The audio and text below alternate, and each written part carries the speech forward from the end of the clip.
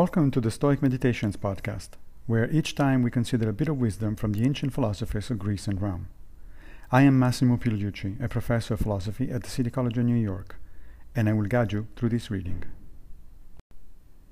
Today we reflect on Seneca, on Clemency 1:2. Clemency can exist also in the person of the innocent, because sometimes misfortune takes the place of crime.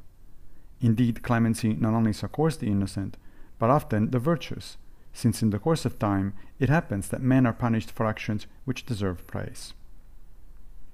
Seneca is making an argument in favor of a broad application of clemency by Nero. In the passage immediately preceding this one, he says that people tend to associate clemency with guilt, assuming that only the guilty ask for clemency.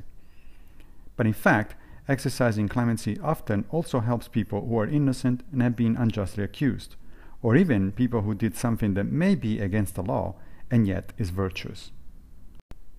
It is hard not to read the latter as a reference to those who opposed the tyranny of previous emperors, for instance Caligula, a favorite villain for Seneca.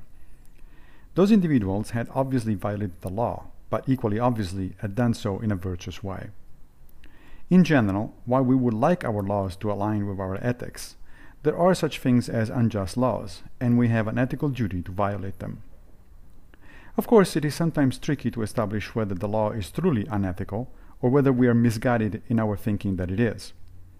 That is why we need to constantly work in order to improve our faculty of judgment, in part by confronting our opinions with those of others.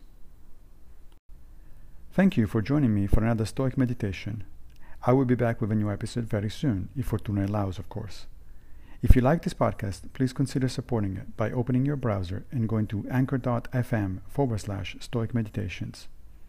Also, please take a minute to give the podcast a good review on whatever platform you use to listen to it.